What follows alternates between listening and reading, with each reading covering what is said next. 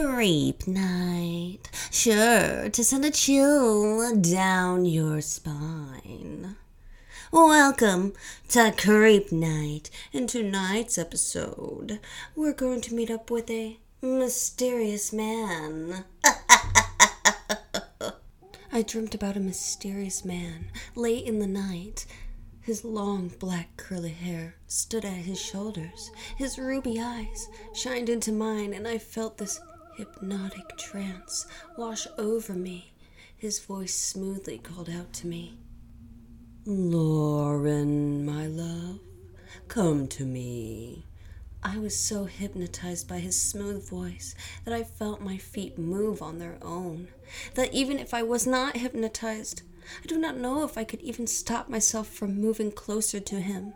Resisting was futile. "Yes, keep walking to me." I could feel my heart race as I began to draw closer to him. At this point, I could see his face, a smooth, ivory skin color that seemed to glow at me from within the darkness of my own room.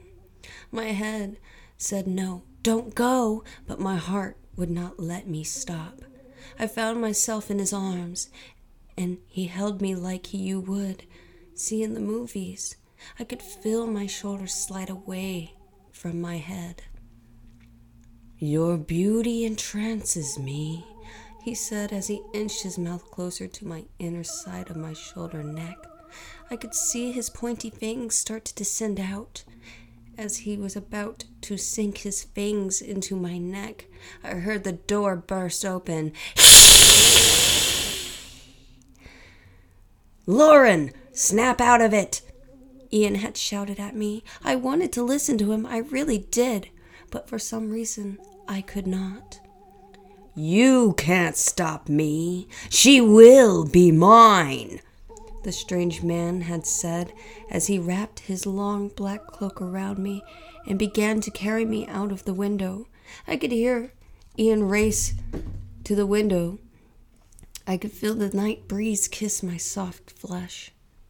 Ian, who had raced to the window, had drawn out a crossbow with a sharp, pointy wooden stake. He aimed it at the mysterious man and shot, but it had missed the man, and I could see that now we were hovering in the air. "You immortal fool!" the man had shouted at Ian as he began to fly higher in the sky. I could see how huge the moon had become. Its bright blue streaks of whitish gray shined out at me as if to say hello. "Where were we, my dear?" the man said to me as he brushed his lips against my neck. I quivered as he placed his lips gently against my inner neck. I could feel his hand grab the back of my head, holding it gently, like a mother would with her infant. I could feel him slightly poke his fangs into me. I felt this warm sensation wash over me as he began to suck the blood from me. When he had finished, he had held me, and as he held me, I felt myself float down. "Lauren, wake up!" Ian had shouted with his long black hair brushing over my face. I opened my eyes and saw this strange man laid out on the ground. "Ian, what is going on?" I asked in a dazed state of confusion. "You're lucky. I got to you just in time. That vampire was about to bite your neck." "Wait, so that didn't happen?"